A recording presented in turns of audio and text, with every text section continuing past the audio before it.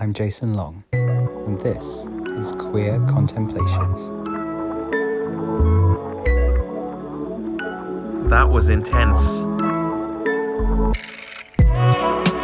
What a night.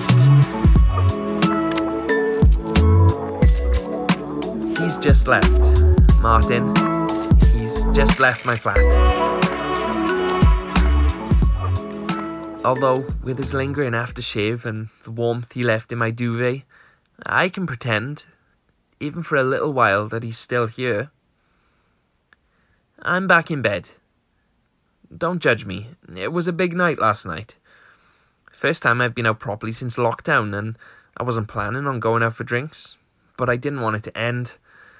For so many months it's just been me, here in this little flat full of nothing but the echoes of my footsteps on the cold, uncarpeted floor. I used my time well, though, I think. Just because we were all indoors, just because we stopped using our cars and planes and ate healthier and stopped buying so much stuff, doesn't mean the climate issue has gone away. We didn't stop. Not us. We were busy still spreading the word, still alerting people to the cliff edge. I say we. People always talk about it, don't they? Community. I'm not sure I've ever felt a part of one. Not any community, actually. These days, I don't know my neighbours. I don't recognise the other queer people I see in bars in town. Even at work, where I used to work. They smile and ask how your weekend was, but once you've been laid off, nobody reaches out. I guess that's why I started with the rebellion stuff. The climate crisis and all that. I mean, sure, it's something I've always felt strongly about. Something I've read about and got involved in on social media. And it piqued my interest enough to want to make a change, if I could. I used to be interested in school, but I think that was just my way of highlighting that I was different. Before I knew I was queer, I knew I was different, so I'd make it obvious by bunking off football so I could sit in the library and study weather patterns. I think maybe I just wanted desperately to connect to someone, to something bigger than myself. My friends used to get annoyed as I got older. They'd say, "You're never having kids, what does it matter?" Maybe they were right. I don't know. They all vanished too, during lockdown. No calls, no Zooms. So, I saw this event happening in Cardiff. A march. Well, a protest, and I thought, sure, why not? I can go. I've got nothing to lose. I've got my reusable mask. I can head down there and show my face and make a stand for something I believe in. Took me days to build up to feeling ready to leave the house. It wasn't just the fear of getting sick, but just being around people again for the first time in so long, it made me nervous. I had a full-blown panic attack when I arrived. I got the bus from my flat, it was raining, and half of me just wanted to go home and curl up on the sofa and stare at my phone. But I thought, Bill, you've been doing that for months. So I kept going. It was busy. So busy. Remember, I hadn't talked to anyone but my mum for months, so suddenly being in a crowd of 1,000 people made me feel sick. Then I started to feel self-conscious, like maybe I was blushing or sweating or something. I got the mask. It's a rainbow mask. For my birthday. My mum thought it was funny, and I couldn't turn up with a disposable mask, which everyone knows would be sitting on the seabed in 50 years. I closed my eyes, steadied my breathing, and pretended I was at Pride. If I were at Pride, I thought, nobody could tell me that I didn't belong. Nobody would check my credentials and quiz me on what I did or didn't know. Not that they did, but it was a genuine worry. That's it. I think I felt unqualified. I wanted to feel anonymous. I wanted the comfort of being hidden away at home while still being out and about. But that's easier said than done with a rainbow covering half your face. I stayed on the fringes. I watched as other people met and got to know each other and connected instantly over their shared passion. And I wish more than anything that I could be like that. I joined in with the chants, but I kept myself to myself until this guy, Martin thrust this placard into my hand, painted with an upside-down rainbow. The words, "No pride in a dying planet," splashed across it. Cute, right? So I forgot myself. I forgot my neuroses and I joined in with him. Like it was nothing. Like we'd been friends for ages. I crept like a social panther into his group of 3 or 4 friends, so I stopped looking like I had turned up on my own and started looking like I was part of a tiny little something in this sea of like-minded people. We got on well, so yeah, when he invited me for a drink, despite my anxiety screaming at me to go home, I went. Of course I went. I went, and I drank too much. We started with shots, and that was the problem. My body had forgotten how to handle excessive booze, so it all just went in my head. I suppose it was the added courage that prompted me to ask Martin to come home with me. I never do that.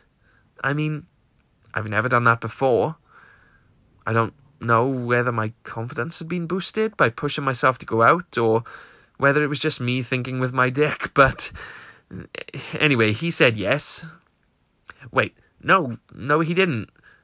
He didn't say anything. He took my hand and glanced at the door like he wanted me to lead him back to mine, so I did.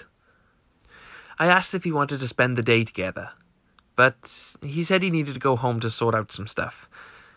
I must have looked disappointed because he quickly added that we could go hang out later. Said he'd give me a call and we could go for a coffee or a drink or something. I should get up, really. Maybe go for a run, sweat out some of the alcohol, have a shower, and make myself look half decent if I'm going to see him again. If he calls, I'm going to take him to this little place in town. It's a cafe that does good coffee and avocado toast. I want to ask him about himself. He's intrigued me. He was so masterful in the way he led his friends during the protest, and he wasn't ashamed to hold his rainbow up high to show he was proud of who he was. Masterful in the bedroom, too. Sorry, too much information probably. But still, I want to know what makes a person like that. What goes on in their head to fill them with such self-assurance? If I could just have a pinch of what he has, I feel like I'd be a better person. I wonder what it's like to not be so neurotic and live life feeling that you belong everywhere you go. For the longest time, I've felt like I don't belong in the world. After the coffee, I'm going to take him to the cinema, I think. There's this documentary on about fish. I bet he'd be interested. We'd have to go for dinner after that, right? I mean, we'd be hungry, I guess. He can stay here again tonight, and I don't mind. I've even got a spare set of towels he can use, and we're the same size, so he can borrow some of my clothes. That's fine. There's another cafe in town for tomorrow morning.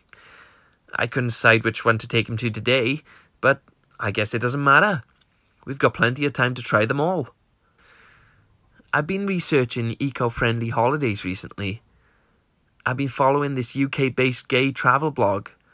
There are so many cool-looking holiday spots in this country that I've been dying to go to. But it's not that much fun, is it, on your own? I like to be romantic in relationships. It's too easy to take things for granted when you settle down. We'd have to get a bigger place, wouldn't we? This flat is nice enough just for me, but with 2 of us, it might get a little cramped. I wonder what he does for a living. Maybe he's got his own place?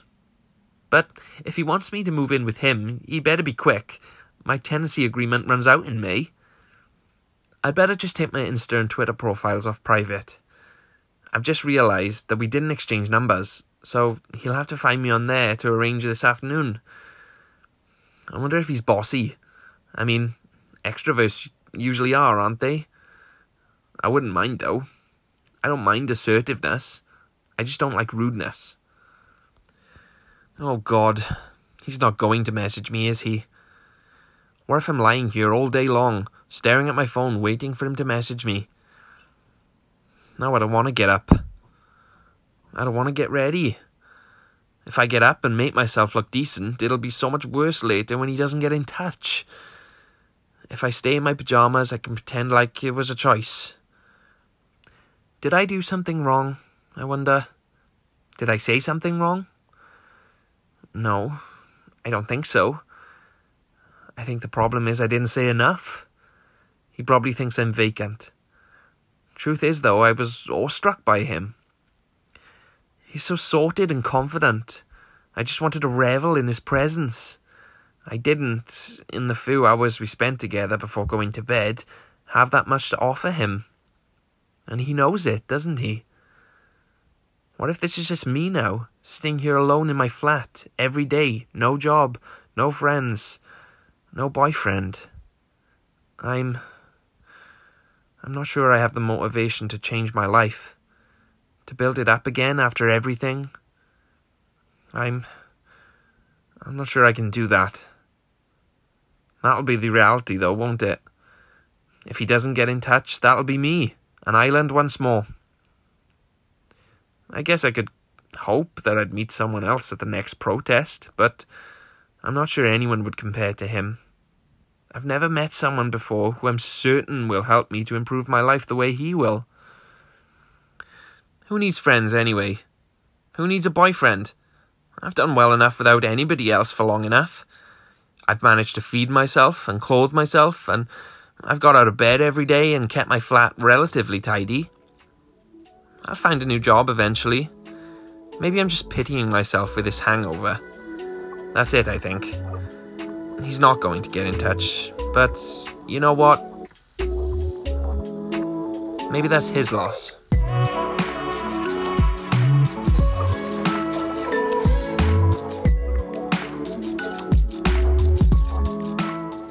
This episode of Queer Contemplations was written by me, Jason Long, and performed by Joel Rees.